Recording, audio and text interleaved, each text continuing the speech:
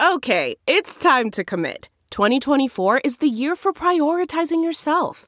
Begin your new smile journey with Byte, and you could start seeing results in just 2 to 3 weeks. Just order your at-home impression kit today for only $14.95 at Byte.com. Byte Clear aligners are doctor-directed and delivered to your door.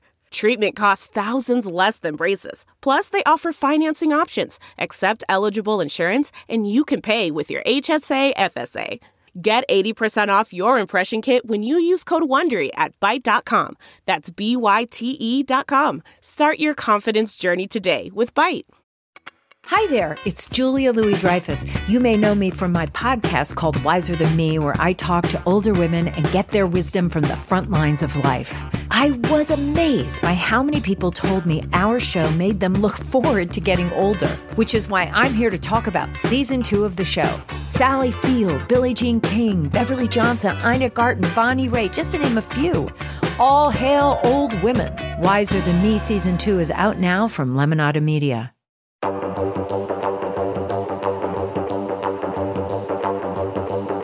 Hello, y'all, and welcome back. Happy New Year. Hope you had a very happy and restful holiday season. It's your girl, Jacqueline, here for another episode of Rotten Tomatoes is Wrong. And I am solo today because Mark can't be with us, but he is with us in spirit. But we're going to have a great chat because our guest today is fabulous. I've had the pleasure to chat movies and TV with her on occasion, and it's always fun. So we're here to talk to our special guest today about The Witcher Season 1, because believe it or not, it is only fresh at 68%. And this is right before we get our Season 2 episode, which is currently certified fresh at 95%. But I don't know, our guest, she may disagree, but she is here to chat that with us. Also, for folks that don't know, if you want a deep dive on The Witcher, please pick up a copy of our Ultimate Binge Guide, the 296 TV shows that you absolutely must watch. It is now out on shelves. So without further ado, let's go ahead and bring on our guest for today, Trisha Hirschberger. She is a TV host, producer known for tech and gaming content all over the internet. Trisha, how you doing, girl? Oh, it's so good to see you, Jacqueline. I'm doing well, and I'm so excited to chat The Witcher with you today. I know. I'm very excited to chat this with you. So, Trisha, I'm just going to go ahead and jump off of it. Is Rotten Tomatoes wrong about Season 1 of The Witcher at 68%? Yeah, and I think if we look at the audience rating for Season 1 of The Witcher, the audience would agree with me. I think just the TLDR, and we'll dive into it, I'm sure. I think that critics are usually unnecessarily harsh when it comes to fantasy series, at least at first. It takes a little while to grow, to get to know the world building, etc. So I feel like they were a little harsh on Season 1, but audience is with me. It's a favorite. Season 2 is fresh. We're good to go. All right. I think you're going to be surprised with my feelings about it because I am a big Witcher fan, but I think Season 1 has its warts for a reason, but we're going to get into that and talk more about that in depth. But before we do that, if you can, please, ma'am, give us a brief synopsis of who are the players and what goes down in Season 1 of The Witcher. Sure. So Geralt is a Witcher, which is a physically altered human who's completely trained from birth for one purpose, and that is to take down monsters for money, a mercenary for monster killing hire, if you will. He befriends a rascal of a bard named Jaskier, who comes around with him and helps immortalize his tales, since at least in the series, Geralt is a man of very few words, and that's the way that they become famous as a duo. Now, also, we get to see the schemes of Yennefer, a very powerful sorceress who enters and exits the story as she will, as the timelines kind of converge there, and we see her origin story. We also get to meet Cirilla, a character who's a very large part of Geralt's story, and in Season 1, we get to find out how they're connected by destiny. Timelines converge, and our three main characters come together in the finale to launch us into Season 2. Giddy up. I feel that is just such a professional. This is why they hire her to host things, ladies and gentlemen. She's really good at it. She's very good at it. You are so very kind. I'm just excited to geek out with you today. I'm very excited to geek out with you too. And I appreciate that both you and our next segment are going to bring a level of professionalism to this episode, because I have to say, with Mark gone, I'm going to let all of my more devious and slightly off-kilter sort of like habits come to play. So I'm glad that you and Tim Ryan, our review curation manager, are going to class things up with your insightful information and professionalism. So without further ado, let's bring in some more class and throw it to my favorite segment, 2 Minutes with Tim. 2 Minutes with Tim. After the success of Game of Thrones, it seemed like a no-brainer that The Witcher would get its own series. With an extended universe that included novels and video games and its own lore, The Witcher certainly had enough to draw upon and also has legions of devoted fans. But one person's immersive fantasy universe may be another person's head-scratcher. So while some critics praised The Witcher for its strong performances, diverse casting, and solid action scenes, others found it to be burdened by an inconsistent tone and heavy with exposition. The Witcher Season 1 is fresh at 68% on the Tomato Meter with 91 reviews, but it has a 91% audience score. So what did the critics have to say? In a fresh review, Sarah Clements of Thrillist wrote, "The Witcher may be hard to follow for some not familiar with the source material, but it has a lot going for it in its themes, the diversity in its characters, and overall world building." However, in a rotten review, Michael Rougeau of GameSpot wrote, "If you're utterly devoted to the world of The Witcher, you'll certainly enjoy the familiar aesthetic and characters, but beyond that, this series is hard to recommend." So that's The Witcher. Let's kick it back to Jacqueline and Trisha. The best podcasts are the ones they create. Back to you, folks. That's fun. So the best. I just loved him. He always finds a way to like add a little like love at the end of these, and that's like the cutest thing. So let's start. I mean, I'm going to ask you this because you're the gamer, and I feel like we should actually start here. Did you play the Witcher games? Yes. And So what which I will ones did say you is play? I adore the games. Yeah.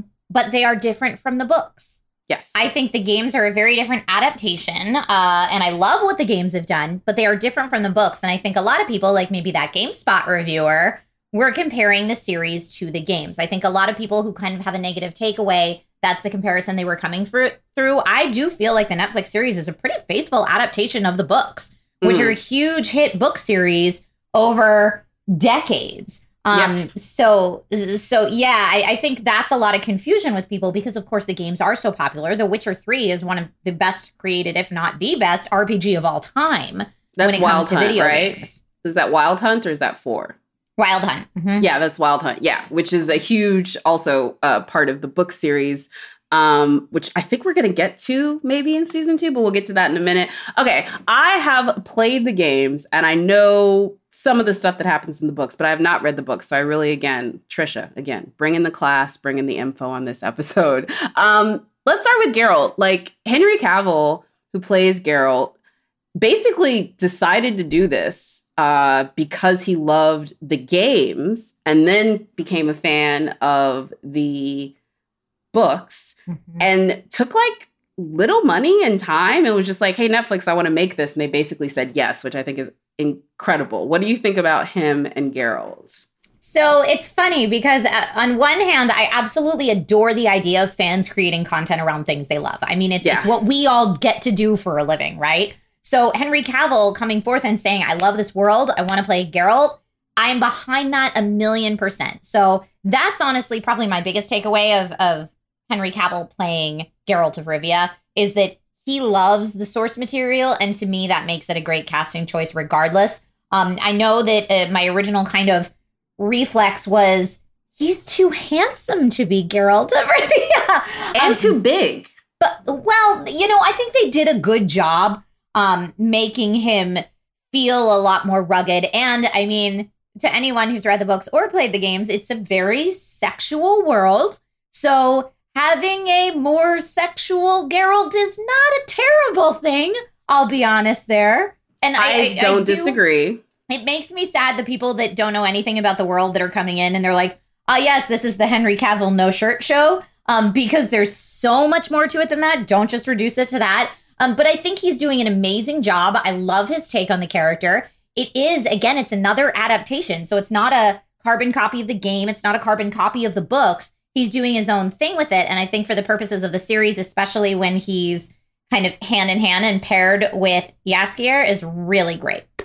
Yeah, I agree with that. So like when I pictured Geralt, and I'm basing this image based on the game version. And for me, it's really one older, which I think is the game version, he ages, but just in general, I picture Geralt as older, and it's not just the white hair. In general, he just feels like a longer in the tooth Witcher than Henry Cavill, who's probably the right age for it, but definitely not the right, like, there hasn't been enough beats on his face. He needs to be more grizzled. No, Exactly. I agree. I definitely pictured a more grizzled kind of older Geralt as well. Like a young Kurt Russell is like what I picture. So like think of Kurt Russell at like Snake Plissken version of Kurt Russell. And that's the Kurt Russell that I would like to see like play Geralt, where it's like slightly older. And I'm talking like Escape from LA Snake Plissken. You know what I mean? Yeah. So slightly older, definitely has like a few more of the scars on him, but also leaner. Like Henry Cavill, like especially for folks that don't, he's huge. Like his bicep is the size of your face. And that I get, like the Witchers are like stronger and bigger, but they're also more like live. Like they're warriors, but they're like, they're, I don't know how to put it, like they're swordsmen. And so it's like a lot more about that, I think, than the brute strength that like he brings. But it is nice to see that like he could throw huge ass monsters across the room. So like I do enjoy that as well. It's true. And I mean, I've never seen Henry Cavill in person. I'm sure he is probably massive. However, and I agree with you, traditionally the Witcher is not like a He-Man figure. It's not He-Man, what he's supposed to. That's the perfect word. He's not He-Man Masters of the Universe. That's not where we're supposed to be living. But he has been training since he was a youth, and we know that Witchers are physically altered via magic from the time that they're a kid. So I try to like magic suspension of disbelief and say, if this is what his training and his, alteration has come to, then this is what he looks like, and I'm okay with it. No, I agree. Like I said, it does not take too much away from it. But if I was going to like look at the physicality of Henry Cavill, some people say too pretty. I was okay with that. I was more like age, not pretty. Like, in fact, this idea of like an age, but you knew he used to be beautiful before all the monsters got him. I like that. But the bigness, that was what threw me. But again, like by the end of season 1, it didn't matter. And there was enough gorgeous Henry. The Henry body from the Tudors is the one I would have liked to have seen. Pre-Superman Henry Cavill body. Okay. And that's our side piece on objectifying Henry Cavill, sir. I hope you never listen to this. But I mean, honestly, we are not the first to do this with the character Geralt of Rivia. I mean, Geralt in the bathtub is a collectible figure that many people have on their shelves. Yes. So, like I said, it's a very sexual series. It always has been. Geralt of Rivia has always been sexualized way before Henry Cavill came into the picture. Yeah, and the games, let's be clear, like obviously this is from the book, but the games at the time that they came out, especially Wild Hunt, the amount of sex that game had in it was kind of like really like a thing that was talked about, because most games, when there's sex, it's like there's a cut scene and they wake up next to each other. It's very like PG-13 romantic comedy. But like this one, definitely, this is like a moment, both in the game. And so it was great. I believe it's in season episode 1 even that we get him in the bathtub. Either that or very, very early on. Season 1 or season 2. Early. I know all the game fans were 2. like, please let us have Geralt in the bathtub. And so when it happened, it was like the ultimate fan service. Oh, yeah, that face. Oh, scary face. No lord in his right mind will come close if you're standing next to me with a puss like that. Oh, on second thoughts, might want to lay off the Citronale. Clear head would be best. I will not suffer tonight sober just because you hid your sausage in the wrong royal pantry. I'm not killing anyone. Not over the petty squabbles of men. Yes. You never get involved. Except you actually do all of the time. I don't think that was one of my like favorite moments necessarily for the series. There's like a few, and they're always like the moments that like other people would not mark. Okay, what's your favorite moment? Like, one of my favorite moments is the whole dragon storyline. Like, that whole storyline I lived for. Yes. But the part I love is when the dude wakes up and, like, kicks his ass. Because, like, when Geralt's, like, fighting with the, like, I forget what that monster's name is, but he's got big eyes and he got, like, ambushed. And Geralt basically would have died if it was not for the fact that the elves rescued him. Yes, uh-huh. That scene, I loved for that. It showed, and then his humility to admit that he got his ass kicked later. And Jaskier, like, I actually enjoyed that because it was huge for the character, but it also, I think, showed that all of them know, like, the next bout, the next thing that we do could be the last thing that we do. And they just kind of live with that, like, you know, Rick from The Walking Dead, like, you know, we're all dead until we either make it home or don't. That kind of thing, you know what I mean? Yeah, like, no, I totally agree with you. I think it's so important to establish the fact that, like, he's not Superman in this world. Witchers die all the time. Yep. What they're doing for a living is very dangerous, and we should not expect Geralt to come out of every encounter like, that was easy, because it's not. Like, he's legitimately in mortal peril every time. What about you? What were your sort of like favorite moments from season 1? So I'm a big sucker for fight choreography done well. Like, it is one of my favorite things. Like, I mean, when I was watching the Daredevil series, like, part of the reason I loved that series so much was a fight choreo. And so for me, the first time, and this was in episode 1, right? The first time we see like a brilliantly set up fight scene between Geralt and Renfri, like, that's when I was like, oh, this series is on. We are on, friends. Like, just getting jazzed. So, like, people that are coming from the games and expecting like a very heavy action fantasy series, you got the payoff right there. But it wasn't just that the fight choreo was so good. Like, they were doing beautiful long shots without cuts. They had gorgeous 360 shots, and like that whole sequence starts with Geralt like swatting away a crossbow arrow, so you can see his Witcher reflexes in play. And then apart from the cinematography being so beautiful and the actual fight choreography and like hand-to-hand fight choreo being so beautiful, that's also a moment that's so telling about who Geralt is in this world, how he's seen in this world, because it's that encounter that gives him the name the Butcher of Blaviken that people hate him so much for. When he goes around, and we get to see it play out, and you can see that, like,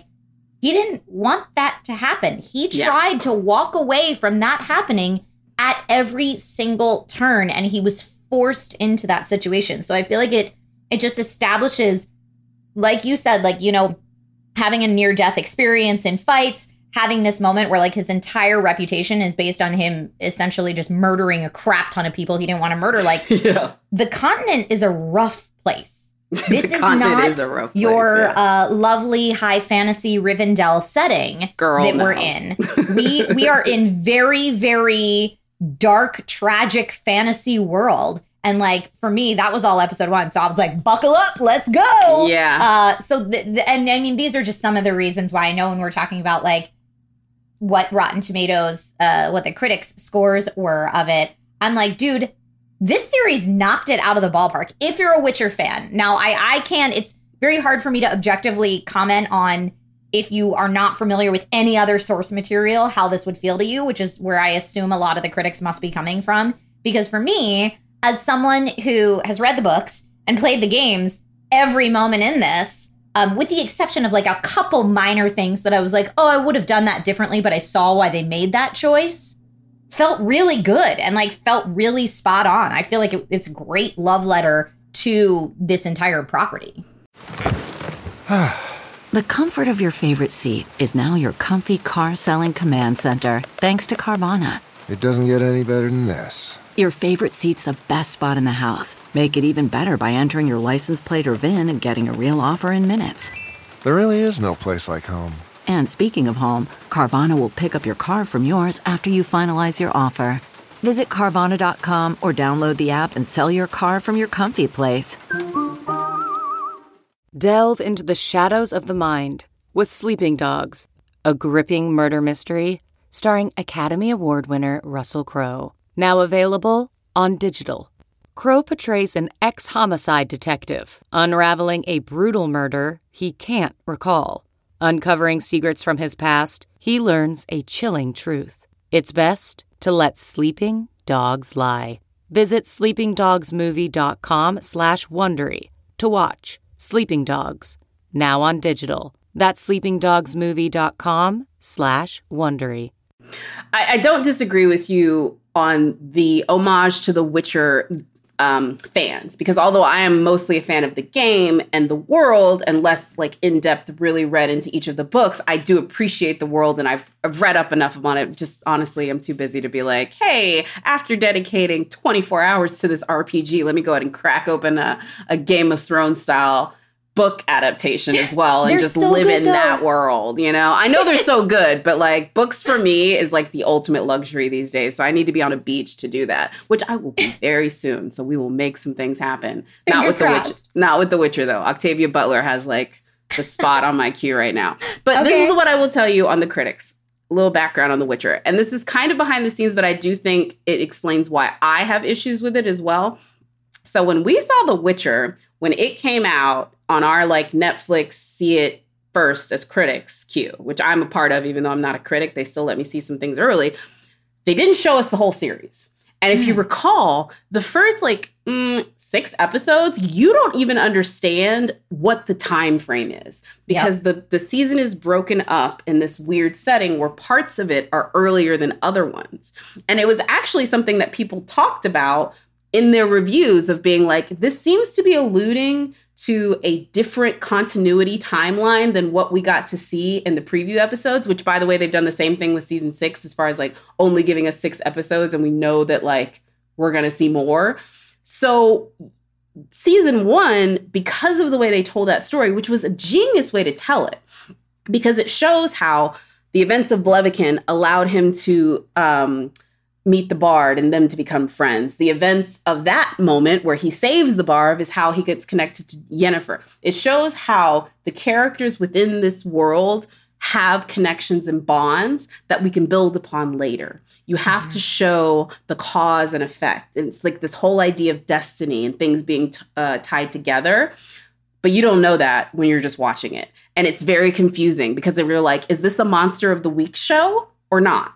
Because for a very long time, you didn't even understand how Ciri's story and Geralt's story was going to relate to each other if you did not know about that already due to your previous knowledge of the books or the video games. And if you had previous knowledge of the video games, you're really pissed because you're like, these people are supposed to be like a team. And like, this was the team from the jump. Why is this not the team from the jump? So I totally understand their confusion on that. And the other thing, and I will say this, there are moments of season 1 where the production value, the creative, the crafts, everything line up. But there are some moments where I'm just like, sis. Those first opening scenes in Blaviken when they're inside that light room, they look like a bad student film. Like it is so overexposed. So mean. Girl, go look at those stills. Like seriously, like go look at those stills. Like his hair, like it's lit so poorly. Like it looks like it was probably a reshoot. Like seriously, go look at the scene where he's talking to the mage. It's bad. Have you ever heard of the curse of the Black Sun? First full eclipse in 1200 years. It marked the imminent return of Lilith, demon goddess of the night, sent to exterminate the human race.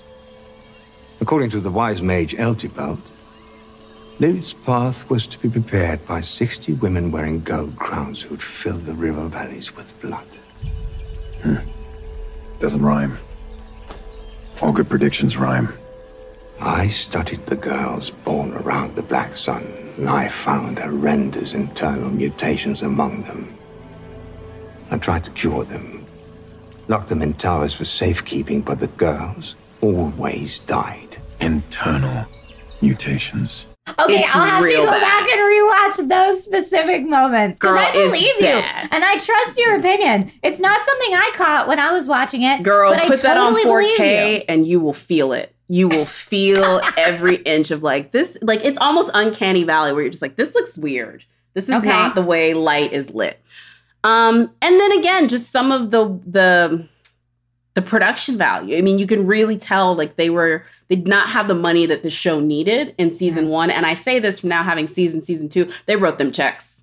Girl, they wrote them checks for Dude, I'm sure they did. But especially when you're doing a fantasy series, budget makes such a difference. It really does. It's one of the things that angers me still to this day about Game of Thrones and a little behind the scenes thing. Game of Thrones, the creators of that, shot a pilot that was $30 million. $30 million. That is the cost of a mid-level budget movie. Like, you can make La La Land for that much. Yeah. They shot that pilot and it was god awful. And HBO let those two white men ride that mediocrity to another pilot, and then they got the show. To completely tank the whole series in another how many seasons? I mean, they had a good run. Jacqueline. You know what? They had a good run. In all honesty, as much as issues as I have with those two, and I have plenty, they had 5 seasons of the most captivating television that most people have ever seen, and then one of the worst seasons of television. I'll take that average. Some people have both sides of the ledger. I'm not saying it makes it great, but you can still watch those first 5 seasons and enjoy it, and you could just pretend the last one didn't happen.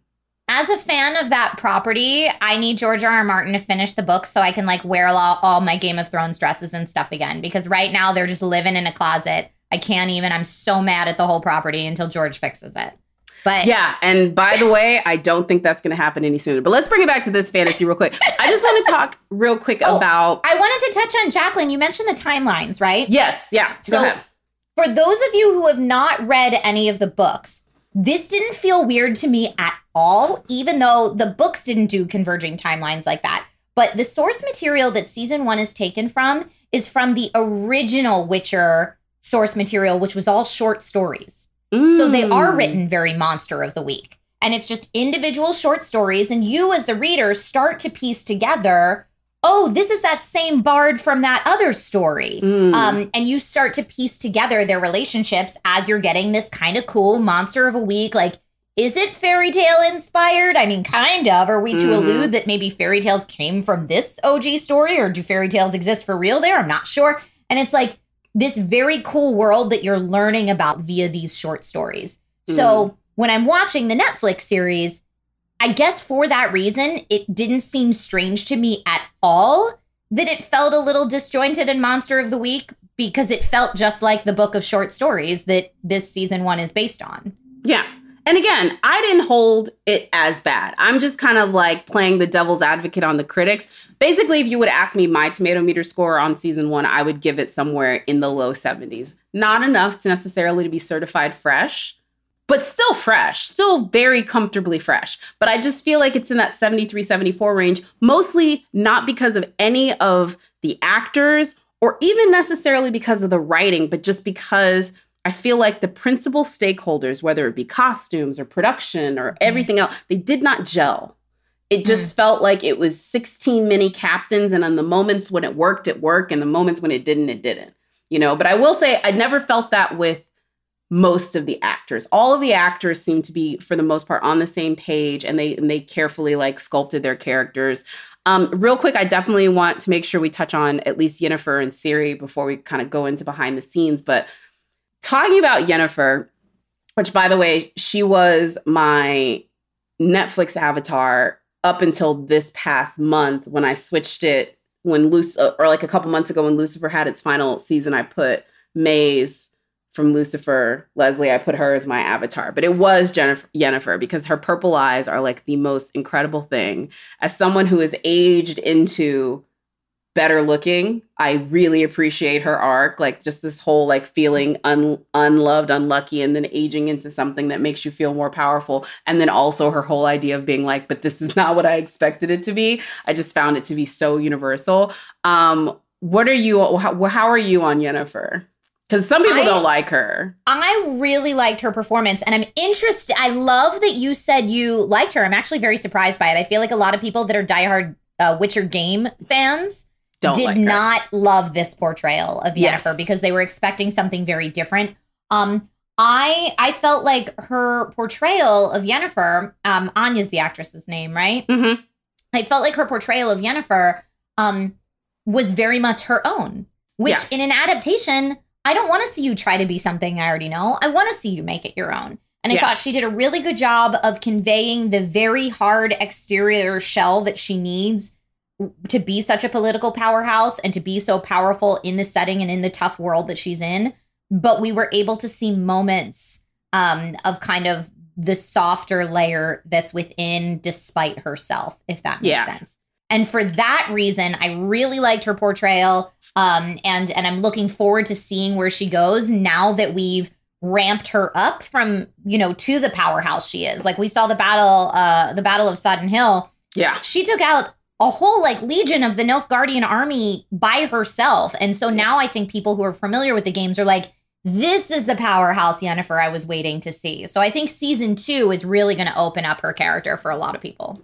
And as a writer who understands, this is the way I look at it. There are 3 characters in this story. This is our triumvirate. It is Ciri, it is Yennefer, and it is Geralt. Geralt cannot make big movements. Geralt is a turtle as far as character evolvement. He's going to evolve as a character, but it's going to be in millimeters, not miles.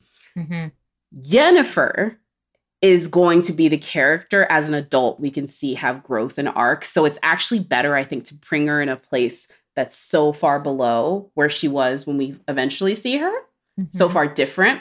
And with Ciri, because she's a kid, she's going to age into things. So her arc is going to be much more about maturation. So I understand what they're doing. They're like, we need to have an immovable object, something that moves a lot and something that moves without its own will. So I understand that character understanding. I'm like, no, that I got. And it didn't. That's why it didn't bother me is what I was saying, that she was so different from the game. Because if you make her the way she is at the game, it's sort of the same problem with having Superman in the Justice League. Who beats you? Who beats you? Right. What's interesting too, and we're going to get into season 2 a little bit when we get into behind the scenes, the ramifications of the Battle of Sodden Hill, I will just preview this, become so, so, so important in season 2. And Yennefer's journey on that, from what I've seen, and I haven't seen the whole thing, but from what I've seen, is really, really awesome. And what I will tell you is the movie it reminds me of is Skyfall. And that's all I will say.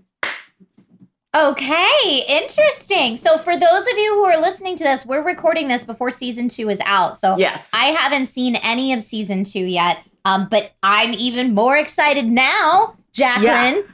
And by the time that people listen to this, they will have seen it. And if you agree with me, send us an email and be like, Jacqueline was the oracle. Because I love that. That's my favorite thing. In fact, if you want to put that in the tag, I'll be about it. But let's go ahead and talk behind the scenes, because I definitely want to talk a little bit about the show's reaction and also the background, but also, again, talk a little bit about season 2, because it's just so crazy to see the journey of this show in popularity. So, Brian, let's go ahead and take us to behind the scenes.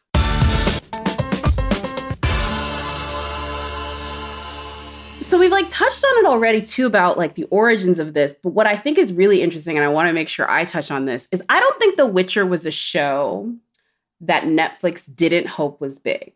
Obviously, Amazon's doing the Lord of the Rings show. I think they kind of hoped that maybe this could tap into that Game of Thrones energy. I don't know what the budget was for the first season. I do think they had a budget, obviously. But when I look at a show like Cursed, which they brought out recently, that's the show that I think they thought was going to be Game of Thrones. I honestly, to God, think that Netflix was like, we want to get in the Henry Cavill business. And the way they've gotten in the Chris Hemsworth business and the Ryan Reynolds business, if you know what I mean. The one thing I've learned from working in this industry is relationships matter. And if you have an A-lister that will call you for a favor, it is a much better roster to be in than someone that you have to go through agencies and so on and so forth. So getting in the business of somebody that's a marketable asset is more important than whether or not what you're getting in the business with them in is worth it. You're like, I'm going to get in the business of Henry Cavill with The Witcher, let him have his little fantasy show so that we can make him Superman and something else. You know what I'm saying? Because that's the way the world works. So I was surprised at how popular it was, but that was probably the biggest thing that came out of the Netflix fan event, right? This is one of their biggest titles now. I mean, if you ask me, I'm a huge fan. Yeah, but I mean, I think that the reason that this was maybe such a sleeper hit as far as the executives behind the scenes were thinking is because they're thinking traditional studio, who's our A-list talent? It's kind of like what went wrong with Game of Thrones, in my opinion, in the later seasons, is it was so focused on battles and big action and special effects, you lost what made that world magical. You lost what made those characters unique and the interplay between the characters unique. And that's what excels so much in the world of The Witcher. And whether you're coming to it from the games, which are amazingly huge selling games, or the books, which are amazingly huge cult followed book franchise, you already have a built-in fan base on two different fronts coming into this, wanting to see it excel. I don't know that any fans came into this series thinking, I hope it's awful. Like, exactly. You have already a built-in crew that just wants to see this be good. And so when they do nail those specific moments, everyone rejoices. Like, to me, I'm like, well, look at Game of Thrones. Again, you're going for a fantasy book series that's been around for decades, that already has a lot of people behind it. And I wonder also, on a separate note, I wonder also if studio heads were like, the gaming curse. Because traditionally, taking a video game and making a screen adaptation of it, bless Until Arcane, has not really been super successful. But what I always encourage people, again, pre-Arcane, but what I always encourage people, especially with The Witcher, is this is a book adaptation. Yes. This series is a very faithful book adaptation. Yes, there is a game based on the property, but they're in no way taking those games and making them into the series. So Witcher's kind of a little bit of an odd bird, but I wonder if executives thought, oh, it's a video game, it's not going to do well. I mean, it's interesting, though. I don't know if they thought that at that point because of Castlevania, which is a modest hit for Netflix. And I think that's what they thought this was going to be. You know what I mean? Castlevania is really good, but it didn't get those huge numbers. I do think it was a great video game adaptation as a fan of the Castlevania games. But yeah, it wasn't the home run, I think, that we're seeing in Witcher or that we're seeing in Arcane now. Yeah, Arcane is a great example. Literally, my friend, she doesn't listen to this, so I'll shout her out. But my friend Emily literally tweeted today, Arcane, y'all. And I was like, yeah, girl, giddy up. The one thing I will say about Castlevania and The Witcher, I think that's what they thought The Witcher was going to be. A modest hit that had the right names and can get us, some cool people to come to our events. But The Witcher, and shout out to Mark Hoffmeyer for the research, is the 5th most watched show on Netflix behind Squid Game, Bridgerton, Money Heist, and Stranger Things. It is literally right behind Stranger Things season 3. Now, Stranger Things, the entire series, ranks higher because it's got multiple seasons that are on the top 20 of Netflix. But Witcher season 1 is right behind the last season of Stranger Things, which is a phenomenon. And so when you think about that, and Squid Game, 1.5 billion hours watched, Money Heist, Spanish language, those transfer globally more. English language shows are actually at a disadvantage for the amount of places that they go, both culturally and language wise. And so the fact that it's the 3rd highest ranking and out of the ones that are season 1, Bridgerton is the only one that's higher. It's insane. It's really incredible to think about this little fantasy show. And it's one of the few fantasy shows on that list. The next, close, you could say, to that, gosh, not even. The rest are all crime thrillers or things like that. The next thing that you could say was even remotely similar is Shadow and Bone. And that is not even near. Shadow and Bone was okay. I'm interested enough to watch the next season of it, but I'm not going out there and buying jewelry pieces that are based in the franchise. You know what I mean? That's the difference for me, right? You talked about making your Netflix avatar, Yennefer. For me, and it's unfair because I've been a fan of the series since way before Netflix. But yeah, I got the Witcher sigil on a necklace that I wear regularly. And it's such a fantastic, full and rich world. Yeah. And I love that it's been doing so well for Netflix because as someone who was an outsider, as someone who started in the fandom community and oh, nobody likes this stuff but me, to then, kind of going through a weird age where because I was a woman, I was an outsider in fandom, to then to now being so engrossed in it all the time. Because, we elbow our way back in because I was there since I was a kid. Now it just makes me be yes. Come one, come all into my world. Love the things that I love. Here, I'll help tell you all about them. Jacqueline, you don't want to read the books? That's totally fine. I'll just tell you what you need to know. I just want everyone to love this property. And so for me, I imagine Henry Cavill feeling much the same way, being like, I just want everyone to love this property. So like, how can I make this happen? And that's part of the charm, right? Of this series on Netflix. It's part of what makes it so cool. Yeah, no, I agree. The other thing, too, I will say, when you were saying that, for folks that are listening to it, Trisha was like reaching out her arms, and all I was picturing was Sarah Michelle Gellar from Hocus Pocus be like, come, little children, I'll take you away. Oh, Sarah Jessica Parker. My world. Oh, did I say Sarah Michelle Gellar? Yeah, Sarah Jessica Parker in Hocus Pocus. In Hocus Pocus. I'm so confused. No. Sarah Jessica Parker. The other Sarah with 3 names. Let's keep it real. But like, come to my world of fantasy. 100%, yes. Picturing you like across the sky trying to get the children into Witcher costumes. Dude, seriously, Jacqueline, it's been my whole life. It's been my whole life of like trying to convince my friends that aren't into traditionally fandom type of properties to be like, but let me just, like, I can't tell you how many people I know that are like, oh, video games, they're not for me. And I'm like, oh, it's because you're only thinking of one genre. But there are so many video games and I can introduce you to one that you will love. Like, it's my thing. I have a question here. This is Producer Lucy. Hello, Trisha. Hello, Jacqueline. Hi, Producer Lucy. Hey, Happy New Year. We're here. 2022. Let's go. No more pandemics. Come on. I had a question because if you're trying to convince a friend, because I never read the books, I never played the game, so I knew nothing, and I loved it. Loved season 1. I love fantasy in general. And right now I'm watching The Wheel of Time. I have read the books and I'm disappointed in the show a bit. But what episode would you tell, like both of you, like what episode would you tell your non-Witcher aware friends to watch to convince them? Like, would you hop around or would you have them start at episode 1 to convince them to like get into it? I mean, this is probably a hot take, but I would say start with episode 1. I say it's probably a hot take because traditionally pilots are not the best example of the series. But I really do think you need to get to know the world. And I thought this series did a good job, despite everyone having issues with the different timelines. I thought this series did a good job of introducing you to the world and the major players in it. Yeah, no, the episode 1 is a great pilot. And I think that's what got the show greenlit. I feel the connective tissue throughout the rest of the episodes. Again, it's all there. It's a good meal. This is a great meal. This is, this is P.F. Chang's. This is not a bad meal.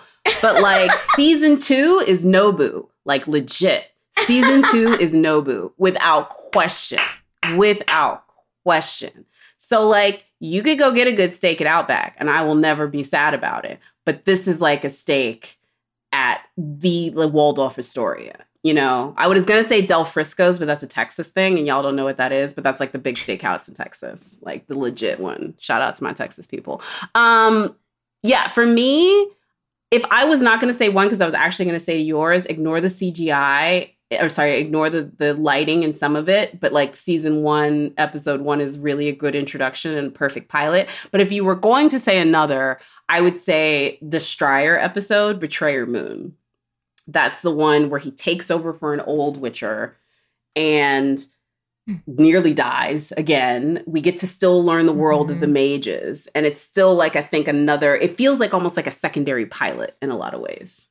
Yeah, because again, I mean, there are like multiple pilots in season 1 because they're introducing us to new aspects of the world kind of in all of those early episodes. And it's not really until the end of season 1 that all of that fully converges. So Jacqueline, it was so interesting to me that you said from a critic's perspective that they had only seen the first so many episodes.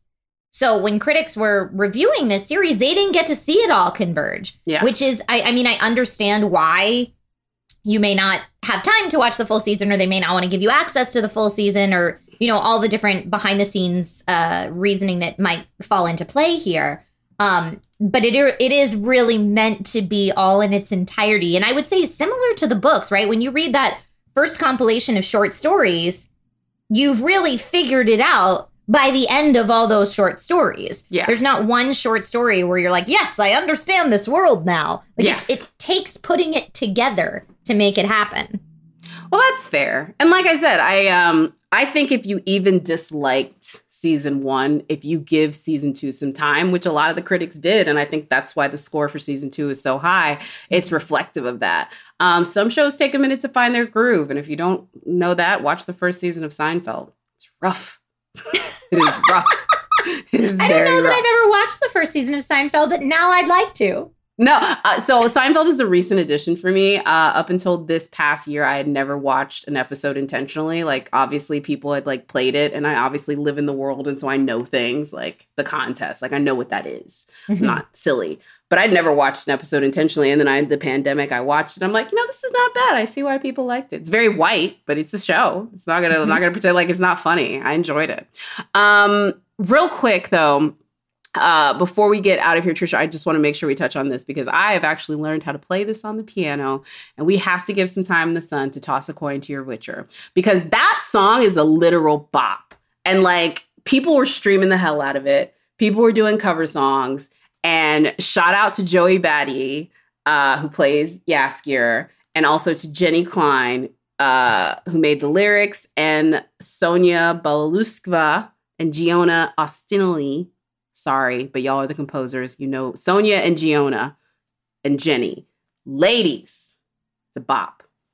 Bop, bop, Total bop. And in my opinion, probably my favorite adaptation of the series from the other properties, right? Because being able to hear, and I mean, he's referred to as Dandelion in the other properties, but being able to hear Dandelion / Jaskier's actual songs, it helps inform so much why everybody wants to bone him, why he's invited to all these major courts. Yeah. Like he's not highborn or anything, but he's constantly frolicking with the wealthy and famous. And the reason people know who the White Wolf is all because of Jaskier's songs. Yes. So he redeemed him.